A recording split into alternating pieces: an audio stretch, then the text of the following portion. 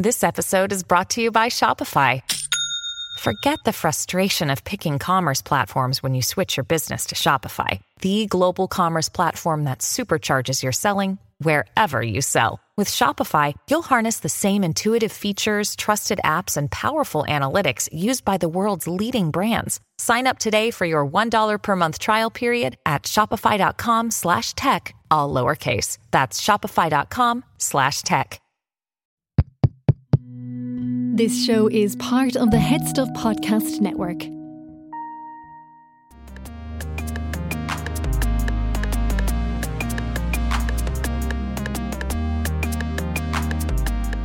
Hello and welcome to Basically. I am your host, Stephanie Preisner, and before I start today's episode, I just want to give you a little bit of a trigger warning. Today, we are going to be talking about suicide, and for some people, that is an incredibly difficult, emotional piece to listen to, and you know yourself best. If you want to give this one a skip, there's absolutely no problem there. Just mind yourself.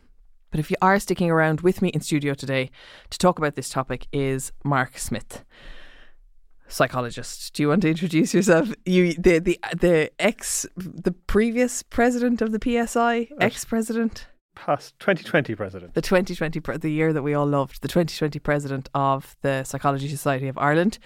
Also, the podcast that was nominated for an award with me, your last one on Who Needs a Therapist and Why. Suicide. Yeah. So, not the cheeriest topic in the world, but something that I think it's something that nobody really talks about. Nobody certainly wants to have to talk about it. But do you think that it's important that that discussion is had? We're having a lot more discussions about it than we used to, which is a good start. No, we don't want to talk about it, but we have to. It's not a choice not to. And sometimes with a person, when I meet them, I kind of explain it like that. Look, this is maybe, not going to be the most comfortable question I'm going to ask, but I'd rather ask it than not ask it. And most people, when you have that conversation with them, are relieved that somebody has asked. So what are you asking? Like, do you have thoughts of suicide, or do you have a plan? I think a lot of people that I would talk to would be fearful that that's going to be the first thing you're going to ask them, because I think they worry that then it will define them, that this will be the thing that's associated with them. And there is still the reality of stigma is still here. It hasn't gone away. So in the course of a session, when I be working with someone where this might be something we need to talk about, I tend to ease into it. You don't want to come straight out with the first meeting with someone and just ask them directly straight about it, because they may not be ready. And like in anything, like we talked about before with therapy, there's always the issue around trust. Yeah. And if you're going to take this step to share that you've been struggling so much that you've thought about taking your own life, you need to be able to trust that person there in front of you, that they're going to handle that information safely and sensitively and not make you feel worse than you already do. So I think that people's fears would be that if I tell this guy that I am suicidal, he's going to lock me up, or, that things are going to get even worse, that idea of my safety exit that I have planned for myself is going to be taken away. Is that true? Is that... It certainly brings up a lot of fears. And with anything, suicidality comes on a spectrum. So there are certain times, yes, if someone is in imminent risk of harm, you need to take whatever action you need to do to keep that person safe in that moment at that time. And I would say this directly to people. I say, look, I will apologise for probably lots of things in therapy I'm going to say where I might get it wrong. I might even piss you off at times. But the one thing I will never apologise for is trying to keep you alive. That's just the bottom line. It has to be done. But there's times, and we know that over the lifetime, quite a lot of proportion of the population will have a thought about suicide, where it kind of comes in, they notice that thought, and then it passes on. So in those kind of situations, we don't want to make the person think that it's a catastrophic outcome. It crossed my mind, and then we're talking inpatient referrals. Yes. So we need to look at it from that full spectrum, from it was a vague thought to it's a thought that kind of intrusively comes in and it just kind of gets into our head and I don't really want it there, to I'm thinking about it a lot, I'm thinking about it every day. And my thinking then progresses beyond just a thought to maybe the specifics of how I might harm myself, to then thinking about planning, about when, about endings, about notes or giving things away or specific timeframes. So when you're having that conversation, so when we're having that conversation, we need to be able to differentiate between those early maybe thoughts that might come in versus someone who's in immediate danger. So the response that you're going to have to keep that person safe will differ depending on what the actual risk is in that moment. And do you think that if you don't have the conversation when it's just a passing thought, will it always lead to a plan? Or like how in danger are people when they have these thoughts? If it's just a passing thought that comes in and they notice it and they can almost maybe challenge it themselves and go, oh, I don't know where that came from. So if a person has that thought and the immediate response that they have is to think of all the reasons that they want to live, then we don't need to worry about that. They're focused on the reasons for living and not the reasons for dying. If it's something where the balance shifts more, that they've struggled to find a reason to live and they're thinking more about the reasons why they might want to die, then it's a whole different scenario in terms of trying to manage and support a person with that. But the one thing that I would normally do when somebody has this conversation with me, and it's probably a conversation I have a couple of times a week, is to thank them. It's really, really important. And it's not the reaction that they expect. They expect that, you're going to panic and get into action mode. And usually I'm just grateful that they've chosen to share that information with me. Because with anybody, when you're doing therapy, when you're engaging with someone, you have a very clear and open discussion at the very beginning of what the limits of confidentiality are. That there are things that I can keep to myself as part of this therapeutic relationship, but there's things that I can't and I won't. And what are those things? Where there is an imminent risk of harm, where that person has a plan to perhaps make an attempt of take their own life. I cannot and will not keep that to myself. So there's What do you do then? Like in the situation where if someone comes to you and says, look, I know we've been working together for a while and I've been having these thoughts, but I don't want to come anymore, and like I have a plan and I'm out of here. Well, again, similarly, thanks for telling me, because it's really important that I would hear that. So it again depends on the age of the person and the setting that you're working in. So if I was working in the multidisciplinary team that I'm working with, I'd usually consult with a colleague and we together kind of come up with a plan for what we do. If it's a young person, we would need to make contact with their parent and say, look, we're worried about your child. Here's what they're thinking about. We need to have some close supervision on them. If there's a particular method that they were thinking about, we need to make sure that we reduce access to those methods. So that even teenagers in particular can be quite impulsive. So they may get a thought and act on it impulsively without fully considering what the implications of that might be. Mm-hmm. So working with the parents to make sure that whatever things are around that they might be considering to harm themselves with, that we remove access to those, so that if there was an impulsive thought, that it's harder for them to act on that. In a very small number of situations, it might be that the person needs to, for their own safety, be brought to A&E in order for kind of a safety plan to be put in place for that immediate kind of crisis point. Is it the case that like you're operating on the basis that like this person has shared it with me, therefore they must want help? Because if they didn't, they just go and do it without telling me because they know I'm going to kick into action. Yeah, it's a reasonable assumption to make. And for everyone I meet anyway, they don't want to die, but they want their pain to end. Mm-hmm. And that's that important piece, is that as well as that kicking into action piece around keeping the person safe, it's also really important to validate that you understand how much pain they're in, that you can see beyond the behaviour that they're thinking about doing that's going to cause harm. Because there's drivers. We need to look at the drivers behind suicidal behaviour. And in the vast majority of cases, that's going to be the person feeling overwhelming pain or emptiness or a bit of both. So sometimes it's my feelings are overwhelming me so much that I don't know how to cope with them, or I fear that I can't cope with them. Or I feel completely and utterly devoid of anything, shut off from all emotions. So there's that disconnect. So it's really important in terms of just that connection that the person has to the world, that they see there's a person here who gets it. I understand, and I'm not going to judge you for the fact that you've told me. I'm not going to reclassify it and think you're mad or you're bad or that you're selfish or any of these other labels that get attached to suicide, which actually make it much harder for the person to stay connected to the world, because I'm in all this world of pain and I hear somebody who's going to judge me for doing that and blame me for it. I feel bad enough as it is. Why would you make me feel worse? Yeah, can I pose a counter argument which might be a bit controversial, but you know, people say like, oh, you can't, like, you couldn't kill yourself. Imagine what it would do to your father, or imagine what it would do to your mother or your sister. Like, surely someone's life isn't just about existing to keep other people from being sad. Like, if someone is so desperate in their life, so unhappy, so low, and they have tried so many things, like endless psychologists, endless inpatient things, and they're like, you know what, I just don't want to be here. Is that not their right? You're right. Yeah. It's a debate. It's a debate that's coming up, I suppose, in another sphere at the moment around the dying with dignity bit. It's a dying piece. I suppose my training, my experience has always been that there's always the possibility of hope.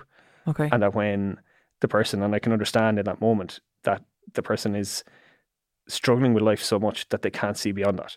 Yes, they can't and that can be see really that difficult. it's There's possible. something else. Yeah. And you don't want to use platitudes and say, look, just hang in there. There's light at the end of the tunnel. It'll all be okay. It'll be grand. You don't want to do that, because that'll make them feel worse and invalidate that you're actually just not understanding how bad I'm feeling. But the way that I talk about it and look at it is that if a person is so devoid of hope in their life, okay, I can get that. And especially just maybe given the context of whatever they've been through and understanding that story. But that until they're ready to have hope again, I need to hold it for them. Okay. And if I can hold that hope for you and support you to a point where you're able to start thinking that maybe life might be worth living again, then I can give that hope back to you. Because, and until then, they literally, I know it's a platitude, but they just have to just hang on, like just stay going each day until it lifts, or... They do, but not alone. They shouldn't be alone. So you're trying to look at support networks. Who's around them that allows that person to get by day to day? Because if they're struggling that much with life, to expectation of, well, you just need to keep going yourself, you need to find some resilience or some strength to get through day to day. If that was that easy for them, they wouldn't be feeling like that. So it's about, well, who do we have around you? Family, friends, your GP, counsellors, therapists, whoever it's going to be, that will be there for you to listen in a non-judgmental way, to share some of that pain. So when someone is so overburdened by their emotions, by life, and they carry that weight around with them, they need someone that can carry that with them. Do you think it's advisable for someone who isn't a psychologist, who isn't trained like you are, like someone's brother, sister, aunt, uncle, to ask that question about suicide to someone? Yeah, we all have to ask it. And what do we do with the answer? Thank them? Yeah, the same again. Okay. And that's hard, because I suppose if you're not trained to understand what it's going to feel like to hear that answer, it's going to bring up things for you as a person who asks that. If you're a friend or a brother, whoever it's going to be, that immediate anxiety and terror of, now what do I do? But you've done the most important part, which is to ask, to show that actually I'm interested in you enough. I want you to be around to ask you, have you been thinking about suicide? Because I don't want to lose you. Mm-hmm. But whether it's an individual friend or brother or a therapist, the most important part when you ask that question is not give any assurances that you're going to keep that to yourself. Okay. Don't make any promises that, okay, look, I'll keep this between us. So where do you go with that then? And at what level? You know, like if you say to someone, look, I've noticed you've been really sad and you've been down for a while. Like, I just want to know, have you had any thoughts about suicide? And they say, yeah, like sometimes I think about it, but like, please, you can't tell anyone. So you first of all say, thanks for telling me. I can't guarantee that I'm not going to tell anyone. Yeah. So then they freak out and they're like, no, like if you tell my mother, you tell my wife, you're going to ruin my life. Like, I'll never speak to you again. Yeah, and it's about trying to find a person that they would be safe and feel okay with knowing. So in many cases, that's going to be their GP, who is kind of supposed the centre of care on a primary care level, and would be able to know where, to be able to do a triage, I suppose, as well, because they'll have that training to know what level of support that person is going to need. So GP is not going to, for a low risk situation, say, look, you've got to go to inpatient care. They might say, look, do you know what, actually I have a therapist or counsellor attached to the GP's clinic here. I think it'd be worth having a chat with them. Or in immediate danger, then they will know what to do too. So they will triage that. But somebody needs to know, because there's also that piece for the person who has heard that answer about how they manage that. And if in a tragic circumstance, the person that was to take their own life, the person who then didn't tell, and they're carrying now that burden. So we want to make sure that when we have these conversations that everybody is safe.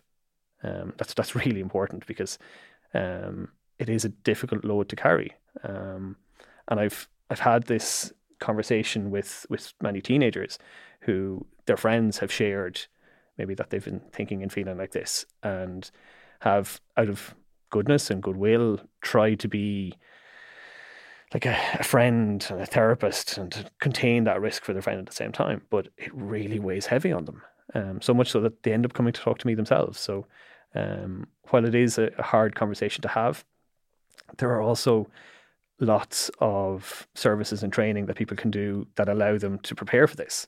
So there's assist training, there's safe talk. So there are ways that we can educate ourselves. What are those? Assist training? So assist training or safe talk. So these are trainings, short trainings that we can all do, that allow us to have these conversations, and if it was to arise, to at least have something to fall back on, to be able to know how to support that person to get more help. And is there any research done in that, just by asking the question, like, does it help people? Is it an intervention? It is, and I suppose one of the great myths that's out there is that if you ask a person about suicide, that it will put the idea in their head.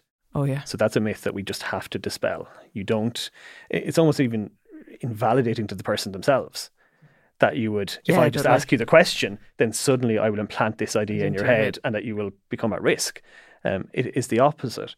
And the way I look at it is that if you ask the question and you're wrong and there's no suicidal risk, okay, where's the harm? But if you're right, then it's important to ask that question to see where that goes. So no, I mean, there's the odd time someone has kind of got annoyed at me for, why are you asking me that? As in, why you ask me that? Yeah, I obviously amn't there, or why you ask me that? That's my private. I'm not telling you. More I'd never consider something like that. Okay. Why are you even asking me? And one or two people actually just left the room and said, "Look, this. Why are you even asking me this?" But then the following week, come back. Oh, do you remember that thing you asked me? Just, you kind of caught me in a hop a little bit. I wasn't really ready for it, but actually, yeah. And look, I'm sorry about the way I reacted, but I didn't know what to say. I said, that's okay. We can have a conversation about that now. Yeah. So people are going to have different reactions to it, but ultimately it's always better to ask that question than not. And then take action on it. If you need to. And sometimes that action might be just to sit with that person. Just to be there. So you don't always have to, like, if someone said, because I'm just conscious that people will be listening to this, they'll ask the question and then not be sure what to do with the answer. That, like, if the answer is like, no, not really. I mean, it's crossed my mind months ago, but like at that point. Yeah, so it's with that person of, are you in imminent danger right now? Are you thinking right now or the next day or two that you think you might do something to cause harm to yourself, or you might try to take your own life? No, and as you said, no, it was just something that crossed my mind. I'm not really thinking of it right now. I said, look, well, if it does come back, could you drop me a text? Could you let me know? Could you reach out? Or who could you talk to? So you're trying to create a narrative with the person that there are other options. There are people that you can talk to, because one of the fears that people have about having this conversation. So if you're the person themselves who has been thinking about suicide, thinking about this, they don't want to, from their point of view, burden somebody else. I don't want to leave you with the burden of knowing this information. It'll be too much for you to carry. I don't want to upset you, or I don't want to worry you. So they will create narratives that will dissuade them from having that conversation. And I suppose the burden of completed suicide is far greater, far more traumatic and far more painful than a conversation, than a chat about how someone has been feeling. So if that conversation does have, like I said, when you're having it yourself and you're dealing with that just initial reaction of, oh, okay, this is kind of scary. But it is about that person in that moment and what we need to do and keep that connection, and to say, God, I'm really sorry you've been feeling like that. That must be really tough. Taking a break from the episode to bring you an ad, because this podcast is only possible because of our sponsor. Supporting our sponsor supports the podcast, And let me tell you about who they are. Rockwell's financial planning service is designed for anyone who feels as if they kind of need to just put a shape on their finances. I don't know if you're like me, you kind of feel like, oh, my finances are all over the place. I need to kind of start adulting.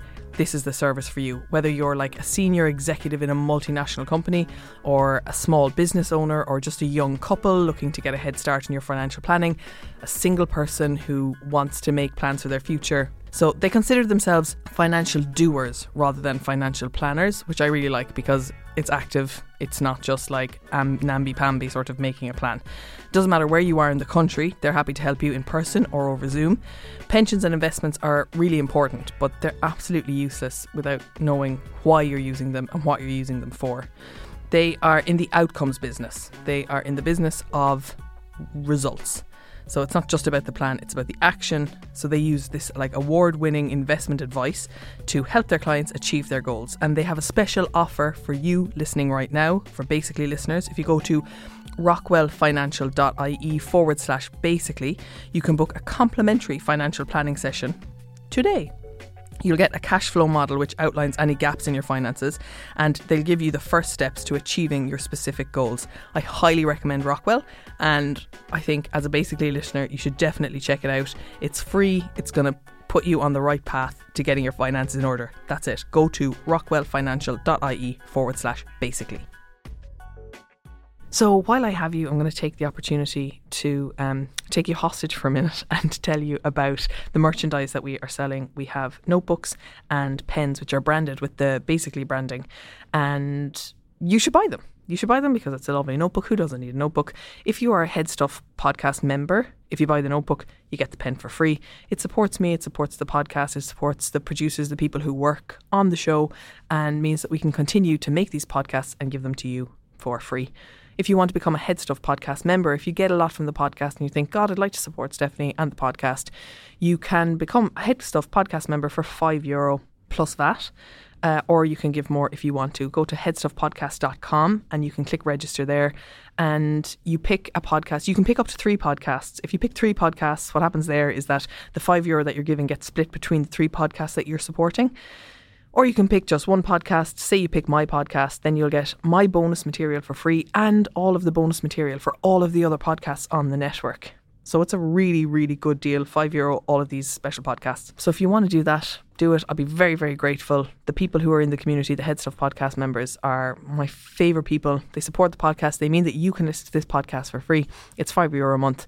I'm going to stop talking now, but I really appreciate your support. Thank you. Oh, and also, if you cannot afford to support the podcast, but you want to support the podcast, you can also give us a 5-star review on iTunes or wherever you get your podcast. Leave us a good review or share the podcast with 2 other people. That's it. Just send the podcast to 2 other people who will listen to it, who you think will benefit from it. That helps to get our listeners up, which helps us get sponsorship. It's all how it works. And yeah, I'd be really grateful if you do that too. Bye. I want to take a break to tell you about another podcast on our network that I think you'll really enjoy. It's called Fireside, and it's presented by Kevin O'Lohan. The episodes drop every Wednesday very consistently, which I appreciate. And the podcast is about stories of folklore or myth, and Kevin tells them as though they are being told, as they were meant to be told by the Fireside. I really like that he tells the story, but also then kind of goes into the history, the origins and the culture behind the story. So you get a little bit of a background as to like where these things originated from. Check it out. Let me know what you think of it. It's called Fireside. Fireside is the Irish storytelling podcast. Every week you'll hear tales of mythic Irish gods, Arthurian knights or Norse Vikings. There is folklore from Ireland and around the world, and even historical legends like Brian Boru and Gráinne Whale. Whether from poetry or prose, lyric or legend, if there is a good story at the heart of it, you'll find it here. I'm Kevin C. O'Lohan. I'm your host and Fireside Bard. With over 150 episodes and rising, there has never been a better time to join us by the fireside.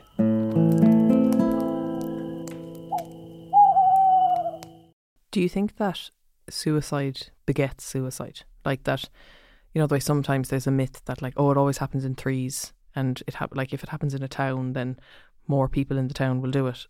Is that, which kind of goes back to the idea of like asking about it and putting that something puts it in someone's head.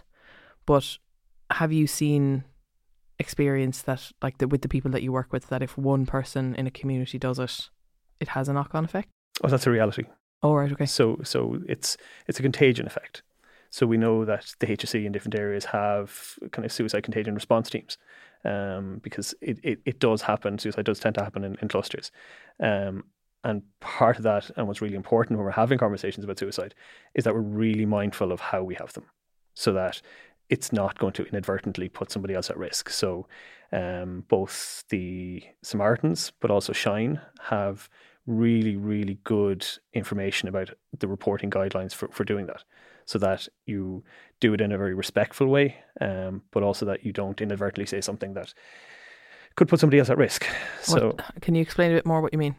So one of the things that when it is being reported is that the methodology that a person would employ to try and take their own life should never, ever be reported. Okay. You mean in media? In media or in general, really. Okay. I think one of the things that I've struggled with over the last while with technology and with social media in particular is that these guidelines and reporters and the news and they're great. They follow this. They really come from They this have training. to, because the BAI, but like social media is not. But also on a human level, the reporters know that this is what they need to do. They need to be very respectful of it. But those same rules and understanding doesn't apply in social media. I think people aren't educated enough.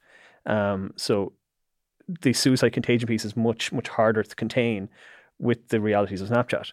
So people hear some news and they immediately share it without actually thinking, how will the person who sees this, and we don't know how wide this is going to go, how will they react to hearing this news? What is their mental state at that time?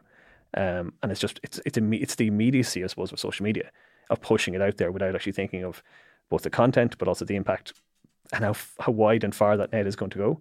So pre-social media, when there was a death by suicide in a community, there was a certain geographic distance by which the news could be kind of contained so that that community could be supported. But that's much, much harder with social media. So I think the great work that Shine and the Samaritans have done with these guidelines, I think there's a piece that could be considered where we need to be actually much wider with that and actually teach people around, if you are communicating about a death by suicide in an area, that here are the things that you need to not say, because this is a reality that we have to confront. Do you know what those things are off the top of your head, like the guidelines? Sure. Well, specifically around that you never share the methodology. Which is interesting, right? Because I think it's the first thing people want to know. And that's obviously, I don't know what part of our human brain that's from. Like, if you know someone dies by cancer, the first question is, what kind of cancer? Yeah. If someone dies by suicide, how do they do it? And when that's not... And even like someone has died, like I've often become a web sleuth because of random murders that have happened in the USA, and I just need to get to the bottom of what happened. And I think there's a survival instinct there, but being like, oh, that could be me. How did they, so not reporting it. So there is an element then, right, of the social media piece, not with me, but if you're in the community, there's always I was there, I saw it bit. That's really quite toxic with anything, even if it's a car accident or a firework goes wrong. It's like, I was there, I saw it, it hit the sky, it was just horrendous. That there's a sort of social economy that comes with being adjacent to any sort of tragedy. And in a world where we are always trying to capitalise on social economy in social media by getting likes and shares and having our profile raised, the impulse to share what you know is massive. And so I think not reporting the method by which someone dies by suicide is very important, but something quite like a strong urge that needs to be quelled there. It is, and that needs to be quelled through education, because the reality is that someone who's struggling with their emotions so much and their pain that they're thinking about suicide, one of the things that will hold them back maybe from making that attempt is the fear that it wouldn't be successful, that they would be left with life-changing injuries, or that they would end up in kind of more pain because of it. So information that shows how to do it successfully is making more likely that I might cross that threshold to do it. So it's really important that we don't, because we don't want to. We've lost enough lives to suicide, and we've lost those people, but also the pain that's left behind within communities and within families. So it's like dropping a stone into a still pond. The greatest impact is always going to be felt by those closest to it. And I've worked with families bereaved by suicide, and years later, that pain doesn't go away. The questions that are left behind, the why didn't they come talk to me? Why didn't I see it? Or this piece of, well, they didn't seem depressed. Mm-hmm. Because there's this idea that you can spot someone who's thinking about suicide, because the idea that it's always linked to mental health and poor mental health, or that most people say it just seemed to come out of the blue. I didn't see where it came from. So we need to not reassure ourselves that, well, I don't need to ask that question because they don't seem like they're depressed. But subtle changes in behaviour where people are kind of distancing themselves, and that pain is internal. So it's not always seen. People don't walk around with signs on saying, I'm thinking about suicide because I'm in pain, because there's the stigma of, just they're not wanting to maybe seek help, not wanting to burden other people, but it's an internal experience. So I ask the question routinely for people that I meet when in my work setting. And at least if I've asked that question and the question is no, if that person at a later point was to start thinking about suicide, they know they can talk to me about it because we've already broached it. Yeah. So they see that it's not something that I'm going to be anxious about having a conversation about. So you've left the door open for at any point if that conversation needs to happen. Can we just go back there to the advice from the Samaritans in Shine? So the first one was not to share the methodology by which, the method that someone used. What else do they say? There would be other things that would be important around, I suppose, the way that we talk about and we remember the person. So in some scenarios, the idea might be we'll go have a very public kind of celebration of the person's life, and that is good in terms of people mourning and getting a sense of kind of community and healing around that. But again, there's also a piece that someone maybe who feels like nobody sees me in this world. They don't know that I exist. Nobody would care if I was gone. So all of these really deeply embedded fears that people have, that they're alone in the world. And when they see something that is designed to help with the community mourning, but look, well, only someone will recognize me or see me once I'm gone. Mm-hmm. So that's also risky. So everything. How do you combat that then? Like, you can't not remember. No. Is it the way in which you do it? It's the way in which you do it, yeah. And it doesn't have to be a big spectacle. So that suddenly it becomes like, oh, look at this. This has become a big thing, and we want people to be remembered while they're here, and for the things that they're doing, not their memory of when they're gone. So, it's always a balancing act, and with everything, when you're managing kind of suicide risk, there's no such thing as a risk-free solution, or that anything that would guarantee you that you can keep that person safe, which is scary in itself, even as someone who works in the area, knowing that nothing is risk-free, no decision you make, no question you ask is guaranteed to eliminate risk. But the riskiest thing that we can do is not ask. So I will always ask that question, because you have to. So what are the other things that they recommend? They're kind of recommending like not sensationalizing it, the death or the sort of life of the person. Yeah, I suppose you also don't want to use language that kind of glorifies anything. We don't want to have pictures or footage or anything that identifies either the methodology or the location. Okay. Because that's important too, that it might become associated with that. A person might kind of go seek that place. So we don't want to kind of do any of that. We don't want to kind of excessive coverage. Obviously, the way we report on social media has to be treated with a huge amount of caution. But also speculation as to why. And all right, okay. As humans, we always want simple answers to complex things. So, they must have been depressed, or there must have been something going on. Well, of course there was something going on for the person, because they were in a situation where they felt that they couldn't live anymore. So that's a given. But we know that the drivers behind suicide are really, really complex, and there's never a reason on its own. Mm-hmm. It's usually a combination of many different reasons that kind of built up. But engaging in kind of speculation in person or by text or on social media, we shouldn't do that, because we don't know.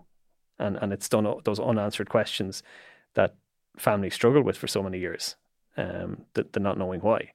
So we don't want to, especially when families or communities are trying to cope with the aftermath of the suicide, to engage in speculation as to what it might be. You could just adding to people's pain and confusion when you don't know. All that you do need to know is that that person isn't here anymore, and that there are individuals and families and communities grieving the loss of that person. And that's all we need to know in that moment.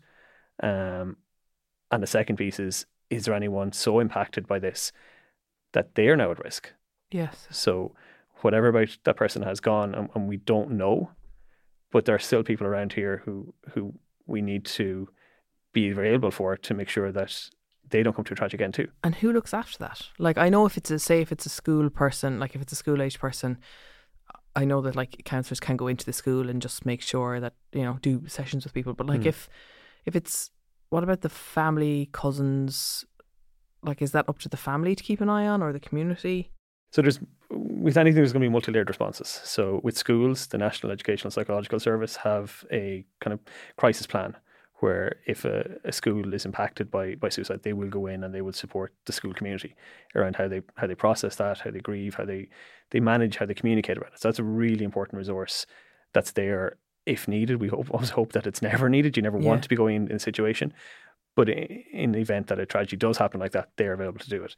As I said, the HSE do have kind of suicide contagion response teams within communities who can organise to go in and to work with that community around all the different issues that we've talked about. So around how they kind of commemorate that person, around checking in, around just doing things that the community feel understood, they feel like there's support's available, signposting. Just even signposting that, and you know, instead of talking about those things that, you know, the methodologies and different things, it's about, okay, well, here's the things that we can share. So instead of sharing or wondering on social media about why someone died, is posting and reposting links to Samaritans or to the ISPCC or to any of the kind of crisis agencies that are there to support people, so that, you know, if someone is struggling with it, that there are places I can go. There's somewhere I can talk if I'm having these kind of feelings. So just being available, I think that sense of community when it happens, it does tend to pull people together. And my last question, I suppose, before we finish, is if someone has attempted suicide and it has not been successful, even though successful is an odd word in that context, are they at a higher risk of trying again? And how do you manage that person? Is it different? Yes, so and I'm talking about like you, but also like people like listening, family members, friends of people who have tried. Yes, so we know that after one attempt at taking life, there is an increased risk that the person may do again. Once there's an awareness that attempt has taken place, obviously then there's greater awareness of the need to develop plans to keep that person safe.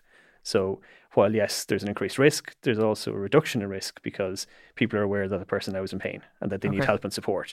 So with anything, when we're looking at risk, it is about that risk that's there, but also what are the protective factors. So, you know, having systems around that person that know they don't have to wonder if they're in pain. We know that they are. And sometimes in coverage or conversations around things like maybe a suicide attempt, you hear comments maybe thrown out about, oh, you know, they're just attention seeking. And that is so damaging and dangerous to say that.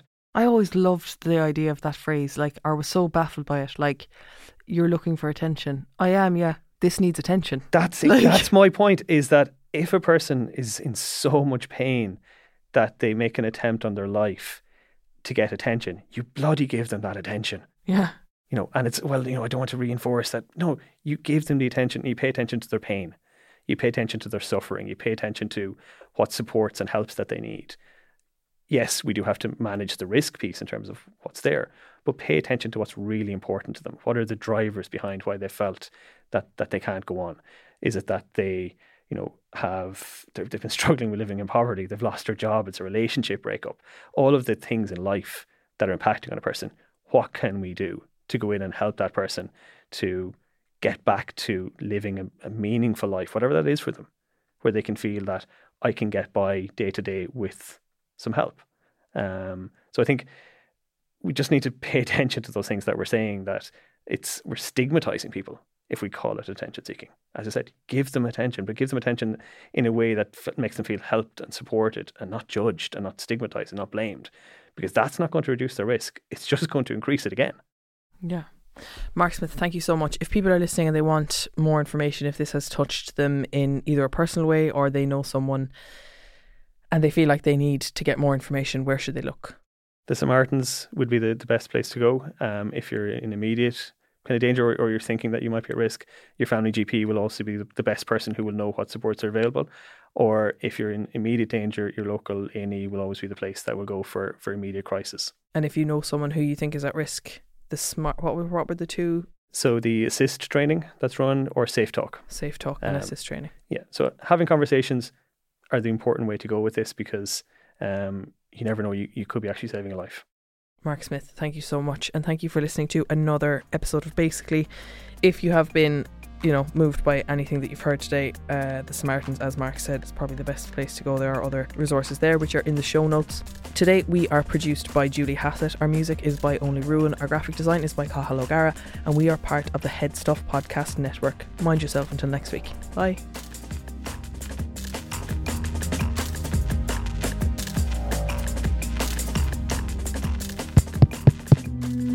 This show is part of the Head Stuff Podcast Network, a hub for the creative and the curious.